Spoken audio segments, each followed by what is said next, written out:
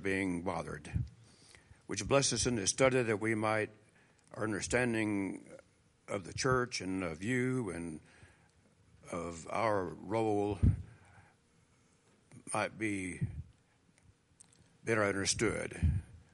Would you bless us all and keep us in your care in Jesus' name. Amen. Amen. Thank you, Mitch. Yes, better understand our role. That's a worthy purpose for this class. Better understand our role. If some of you don't know Mitch and Joel Potter yet, that's who they are. And they may be new to a lot of you. Glad to have them with us. We're talking about the church of our dreams. And of course, we're looking to Scripture to inform us on what that church ought to look like. And last week we talked about the fact that the church of our dreams takes care of her own. That she shows compassionate concern, active concern for her brothers and sisters, for members in her body. So whether those are physical needs or emotional needs or spiritual needs, we're concerned about one another's welfare. And we want to do what we can. We may be limited to some extent, but we want to do what we can to meet each other's needs. And we went to the book of Acts and several other places to show us that the early church was that kind of church. They met each other's needs. We are a school of compassion. This is where we learn how to love. And we start by learning how to love each other. And today I want to show us that flows our body and extends into the community in which we live. I want to begin by sharing an illustration with you that I may have shared with you before. So if I have shared it with you, just act like you haven't heard it, because it's still a really good one. How many of you know who Ira North is? Yeah, lots of you. Ira North preached for the Madison Church of Christ in Madison, Tennessee. And if you know anything about that church,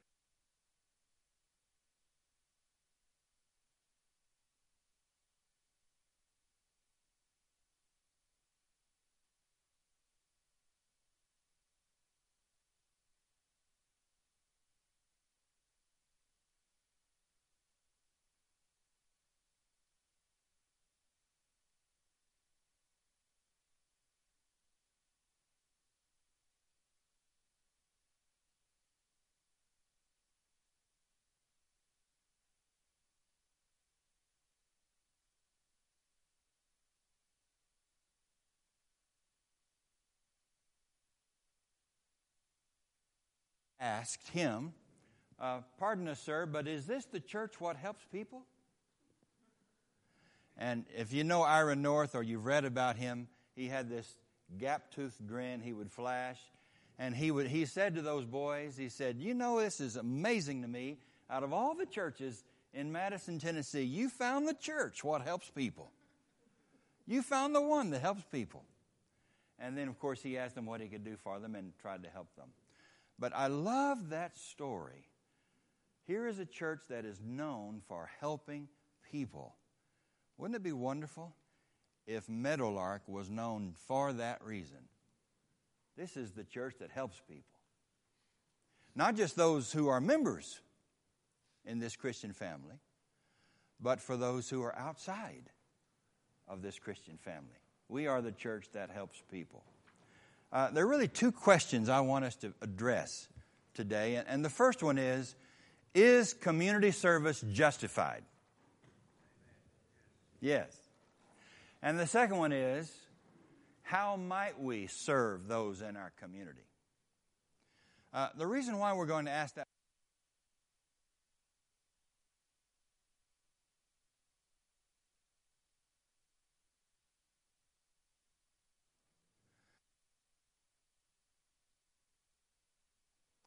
some would say it's not the work of the church to get involved in community service. What is the work of the church? The work of the church is to preach the gospel. The work of the church is to teach and preach the gospel. So, if people have spiritual needs, we're interested in helping them and meeting those needs. But when it comes to community service, well, the church is not a do-good agency. The church is not just another do-good agency. The church has a very special role, and that is to preach and teach the gospel of Christ. I think there are people who would say that. Some might be concerned that that's not what we ought to focus on, is community service. So I want us to spend a few minutes talking about that. Should we be involved in community service? Let's begin by going to the book of Ephesians. Now, we started in this class in this book. Remember, we said that the church is the body of Christ.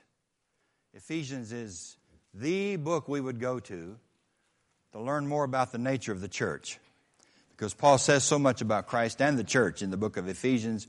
But we went to chapter 5, the church is the body of Christ. We went to chapter 2, verse 16, church is the body of Christ. I want us to notice just one passage, and that's Ephesians chapter 1 and verses 22 and 23, where Paul concludes his prayer by saying that He, that is God, has put all things under His, Jesus' feet, and has made Him the head over all things for the church, which is His body, the fullness of Him who fills all in all. The church is the body of Christ. Jesus is the head. But the church, Paul says, is the fullness of Him who fills all in all. Who fills all in all? That's got to be Jesus, don't you think? Who fills all in all? But the church is the fullness of Him who fills all in all. Kind of an enigmatic, mysterious phrase, one that we'll never plumb the depths of. But don't you get the idea from that passage that what Paul is saying is that the church completes Jesus? The church continues the work that Jesus did on the earth, and the church actually is His fullness. It's the full manifestation or the full representation of Jesus Himself. All right. The church is the fullness of Jesus. So would it make sense that if we are called to live as Jesus lived while He was on the earth, if we are called to represent Jesus, His values, His ministry, doesn't it make sense that whatever Jesus did, we ought to be doing? Does that make sense to you? It makes sense to me, but I want it to make sense to you. We need to be doing what Jesus did. Why? Because we are His fullness. We represent Him. Okay, now let's go to Luke chapter 4. And just a very quick review of what Jesus did when He was on the earth. Luke 4. Oh, well, let's see. Let's talk about verse 38, where we learn that He left the synagogue, went to Simon's house. Simon's mother-in-law lay sick with a fever, and Jesus healed her. And then verse 40. As the sun was setting, all those who had any who were sick with various kinds of diseases brought them to Him, and He laid His hands on each of them and cured them. Now, the point I briefly want to make from that particular passage is Jesus cared about people to the extent that He healed the sick and He helped them when they had their problems. When they had problems, He tried to minister to them. Now, in the effort to be fair, I want you to notice verse 42. After a long day of teaching in the synagogue and healing past sunset, Jesus gets up early in the morning, goes to a deserted place where Mark tells us He prays. And then in verse 43, the crowds are pursuing Him, and Jesus says, I must proclaim the good news of the kingdom of God to the other cities also, for I was sent for this purpose. I was sent for this purpose. Jesus strongly felt that His purpose was to teach and to proclaim the good news of the kingdom of God. So His ministry was a teaching ministry. But the previous verses also show that His ministry was a serving ministry, a doing ministry, a helping ministry, right? Well, if you're just going to summarize what Jesus did, when He saw that people had needs that He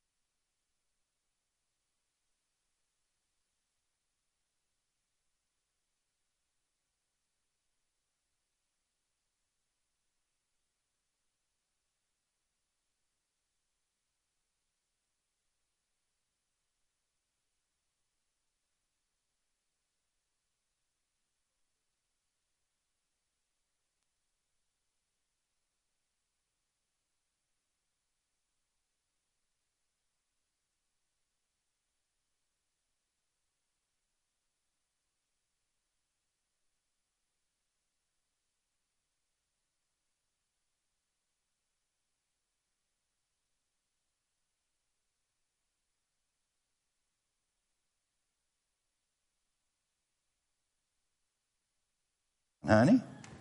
Is that better? Okay. My. All right. Who was going to read that? Was that back here in this corner? Justin?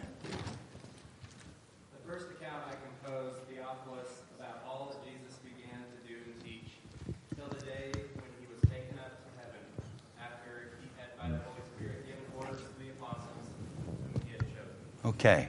Thank you, Justin. In the first book that I wrote to you, Theophilus, I told you about what Jesus began to do and to teach. And what I want to do is I want to make hay with that word began. In the Gospel of Luke, I told you, Theophilus, what Jesus began to do and to teach. Acts is a book where Luke is describing what Jesus continued to do and to teach. Oh, but wait a minute. Jesus is in heaven. Right. But his work is unfinished. Well, how is Jesus continuing? Now I feel like I've got a whisper to keep from blowing your eardrums out. You might turn me down there, David. Thank you. How is Jesus continuing his work of doing and teaching when he's in heaven? He's continuing it through his disciples. So we could rename the book of Acts the Acts of Jesus. Or we could rename it the Acts of the Holy Spirit, because the Holy Spirit's big there too. But what I want you to see is Luke is under the impression that the ministry of Jesus has not ended. It is only continuing in the world through the lives of his disciples and through the church. Well, what did the church do in the book of Acts? Well, you find people who continue to care for people and meet their needs. Sure, they taught the gospel. They preached the gospel. But they also cared about the needs of others. It was a ministry of service. And there's just one more verse I want to talk about before we go to more specific ways that we can help those in our community. Where is Galatians 6 and verse 10? Yeah. Galatians 6 and verse 10. Not only do we find the early church giving us an example of serving the needs of others, we have a command from the Apostle Paul. And here it is in verse 10.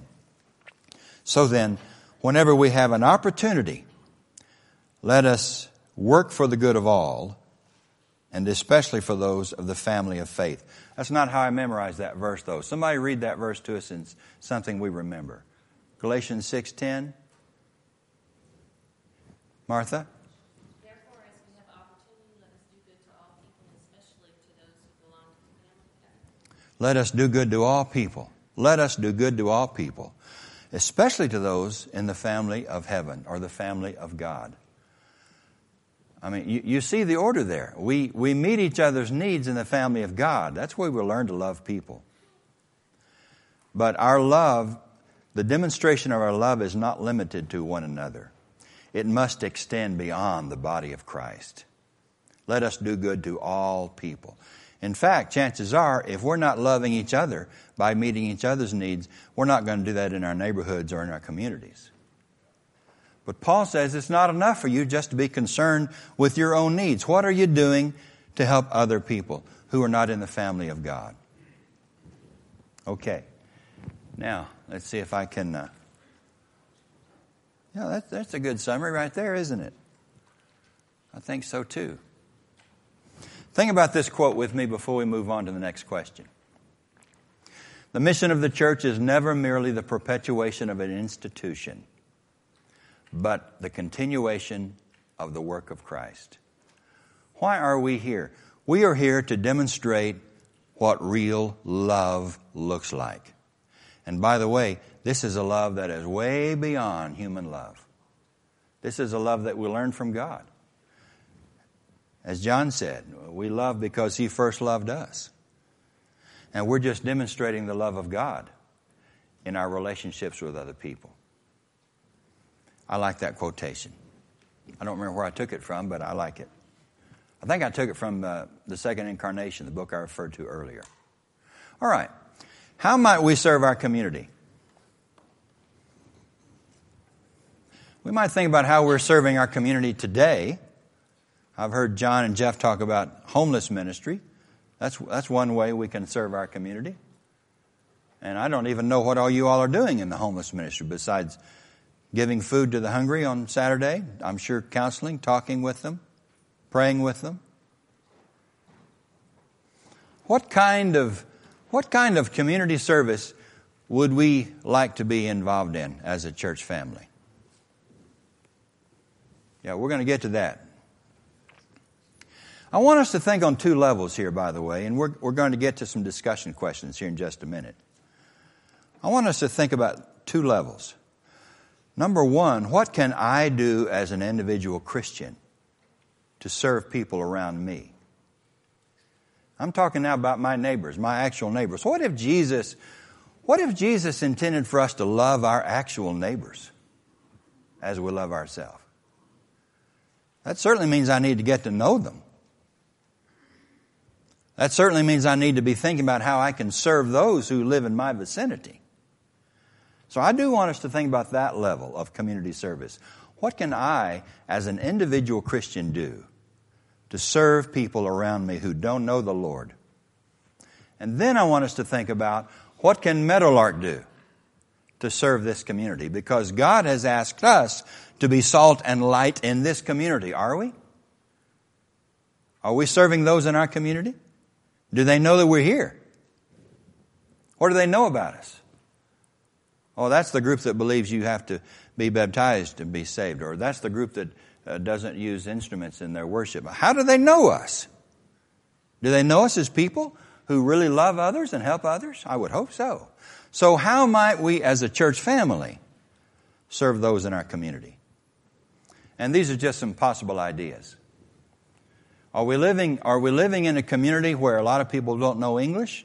How about starting a ministry that teaches the English language to people who don't know it? Are we living in a community where daycare is sparse and we've got dual income earners and mom and dad are both working and have a hard time finding time for the kids? Can we start a daycare program? How about drug and alcohol treatment programs or other ideas? I want you to just think. Just think. Now, here are some discussion questions, and what I'd love for you to do is to read those and think about them as you respond today. We're down to about 15 minutes where I usually give you a chance to talk. So think about these questions. How do you respond to the idea that we should be involved in community service? Is that legit with you? I know it is with Philip and Lucy. They're vocal up here about it. How about is it the rest of you? Is that something we ought to be involved in? Number two, in what ways do you think you could love your neighbor? How might you love your neighbor? I'm going to talk about my wife for just a minute, honey. No, you're shaking your head, but I'm going to do it anyway. Recently, we met a neighbor across the street who is she's not a principal at a school, but she's a dean of a school with young people who have a hard time. And Becky is asking her as we talk on the street. Actually, her girls came by selling Girl Scout cookies, and fortunately, I was there. So we bought plenty of Girl Scout cookies. Yeah. Anyway, we got talking with this neighbor, and she works in a school, underprivileged children primarily, and she says one of her ministries is providing ramen soup bowls for these kids who don't have food to eat. So we go to the store Friday night, and Becky buys a whole case of ramen soup, and she's going to take it across the street and say, here, give these out to the kids. Just an illustration. How might you love your neighbors in concrete ways? And then I want you to think about number three. How might Meadowlark better serve our community? There are things we cannot do, but there are some things we can do and should do. So think about that with me. Okay. Now, I want you to talk. I want you to have opportunity to share your ideas and your thoughts. So, as you think about these questions, Philip, I know you want to talk, don't you? You mentioned Iron North just now. Let me tell you. Is that on? Speak into that. When the Madison Church started to have care for senior people in need, one of the famous legalistic brethren went to see Ira North and condemned what they were doing. And Ira said to him, brother, you rest at ease. When you're old and decrepit and your brethren won't take care of you, we will. We give you a hand. Okay. John?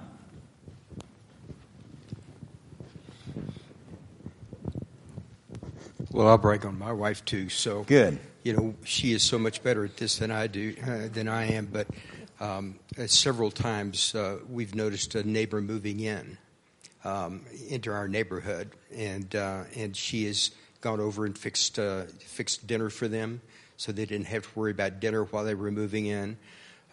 She is also, when we were moving, we had movers come in to move some of our heavy stuff. She had dinner for them, and we invited them for dinner. Excellent. So, you know, that's a simple thing, but boy, it made such a powerful difference, you know, for those, you know, in both cases or in multiple cases. Good. Thank you for sharing that.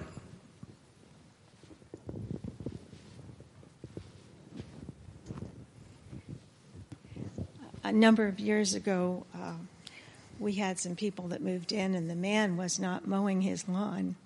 He was not what? He was not mowing his lawn. Oh. And Richard went over one day when they weren't home, and he mowed his lawn for them. And when he came back, he was highly offended that Richard had done that. He took it the wrong way. But the end of the story is that we all became very good friends. Wonderful example. Susan. The Crosstown Church in Tulsa wanted to launch a neighborhood kind of program, and they bought T-shirts that said Summer of Service and the church name on the back, and spent the summer helping neighbors with yard work, cleanup, whatever. And I think that made probably a bigger impact almost on the congregation than it did on the neighborhood. And that the proximity, they dealt with people that were close to the church, so that was easier for people then the neighbors and stuff, to know who they were and to reach out if they needed help. That's good. I think our teenagers have done something like that as well. It wasn't teenagers per se. It was the whole congregation. The whole congregation? Yeah. Okay. Anyone else? Yeah, we'll hear from Christy and then Richard. I just wanted, when you were in Mark 4 and you were talking about Jesus' example, something that just touches me is the fact that after sunset, when all the people were coming to see Jesus, that the scriptures say that he personally touched each one of them. He could have healed them in a mass healing, but he didn't. He took the time to see each one for what their needs were, and he personally reached out and touched them. He ministered to where they were at that particular time. And maybe that's what one of our examples should be too. Great insight. Showing individual concern. Yeah. Well, a lot of people might not know that there is a Church of Christ disaster relief, and I think it's from the congregation you're talking about. A few years ago in Gerald, Texas, there was a Category 5 tornado that totally wiped out Gerald, Texas. It took the pavement, every blade of grass, everything. And it wasn't a few days later, great big semi-trucks came and gave those people start-up everything, furniture and everything. At the same time, one of my co-workers had a fire, and he lost everything. And I was able to take some of that furniture and give him a start again. And here in our community, there are people that are in need, and as we find out about it, I think as a congregation, we could, in some small way, get together and help them out. Good. Thanks, Richard.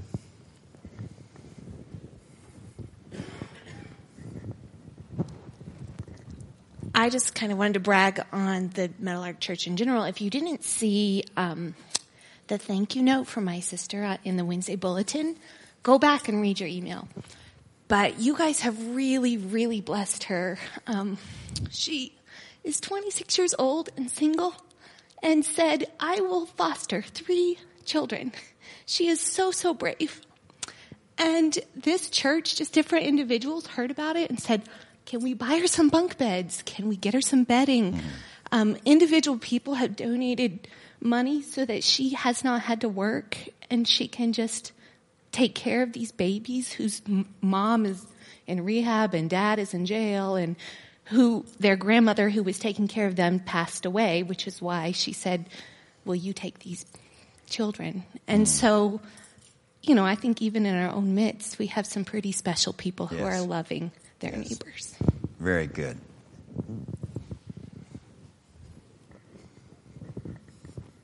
Anyone else?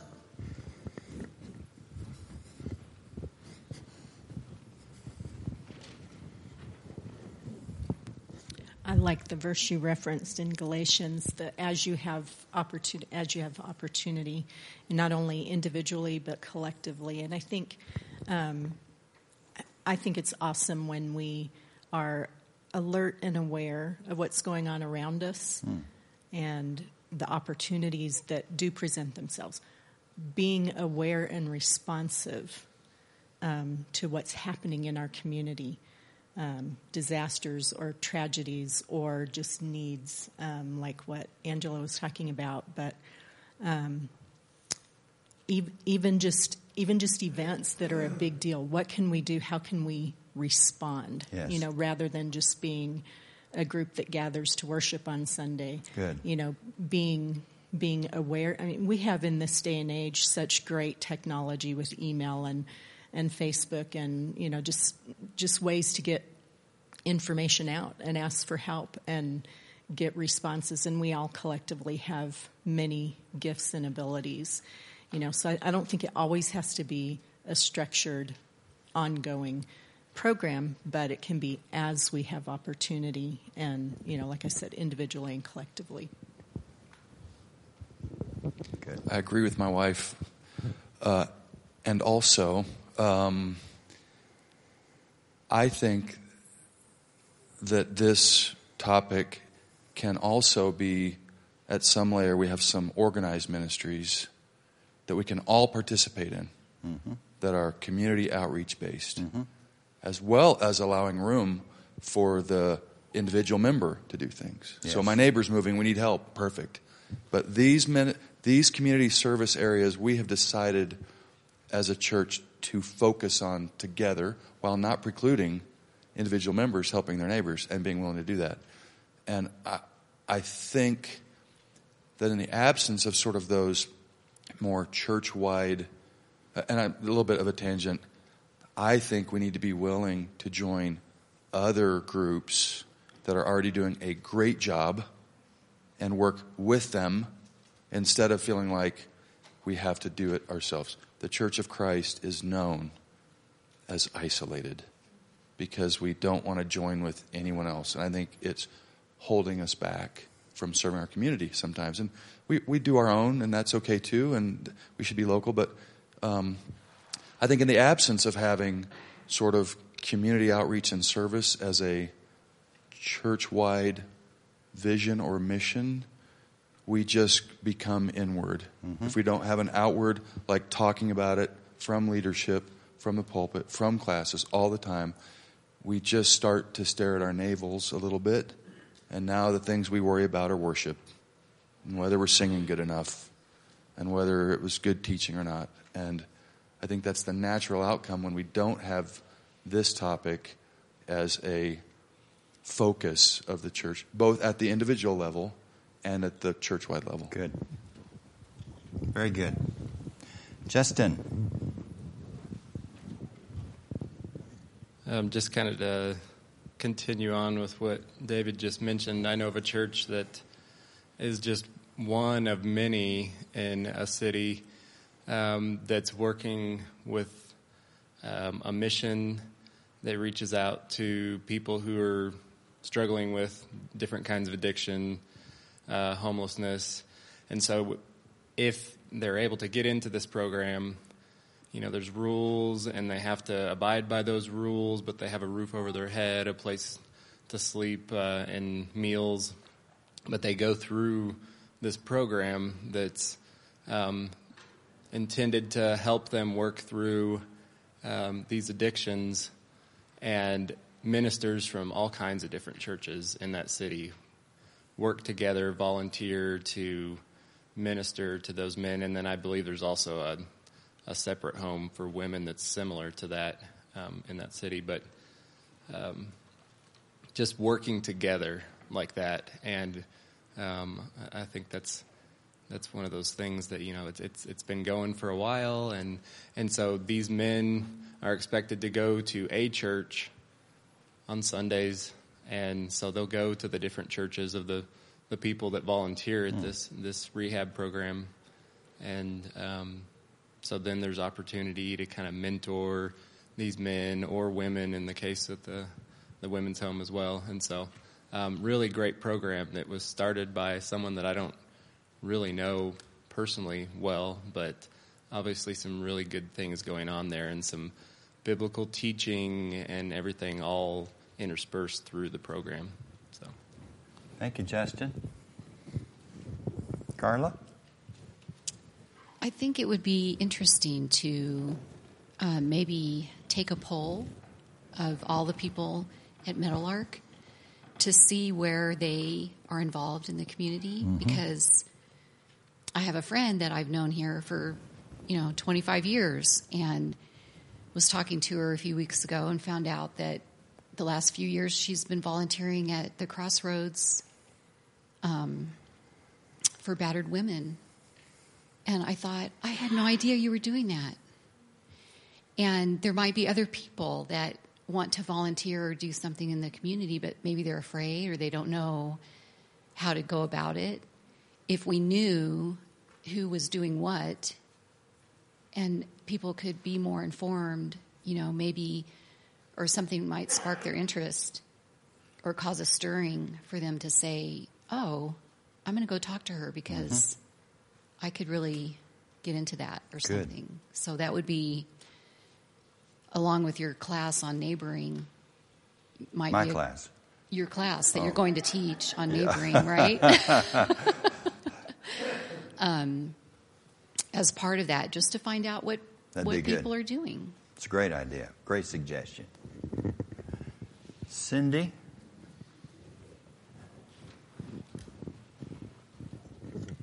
I've always thought it's interesting that Jesus met people where they were and met their needs first without hitting them over the head with Scripture. Yeah. And also, it's so simple, what he said about treating others the way you want to be treated. I think there's a lot that goes back to that. And also, one thing that I've noticed, and I know we've been there, done that, bought that T-shirt and burned it, is that sometimes we, it's like we want to help, but we're afraid to ask for help. So people don't know. Mm-hmm. You're trying to be strong and not be a burden to somebody, but, you need some help. Good. It's one thing I intended to say in my 30 minutes that I didn't say, and I don't have time now to say it the way I want to say it. And we'll talk more about it next week. Next week, we're going to talk about the Church of Our Dreams reaches out to the lost. And what I wanted to say is that we love unconditionally, no strings attached. When we serve people in our community or in our neighborhoods, we're not looking to manipulate them. We're not looking to, okay, if I get to know these people and I start serving them, then maybe I can share the gospel with them. Well, I think that's true. But that's not why we serve them. That is not why we love them. We love without strings attached. And if they come to learn that we know God and that we are like a lighthouse, if they come to learn that they can come to us for questions on how they can develop a relationship with God, so be it. But we don't serve them in order to manipulate them so we can get in their home and have a Bible study. You know what I'm saying there, Philip? Our love is no strings attached, unconditional. I want to say more about that next time, but we're out of time. Would you pray with me, and then we'll take a break. Our Father, we pray for your help as we try to be more like the people you really want us to be. We admit that we fall short, that we're not perfect, But we pray that you would strengthen us through your Spirit to really become people who love others unconditionally. And not just those among our family, but those who are outside of your family. Give us the love of Christ. We pray in Jesus' name. Amen.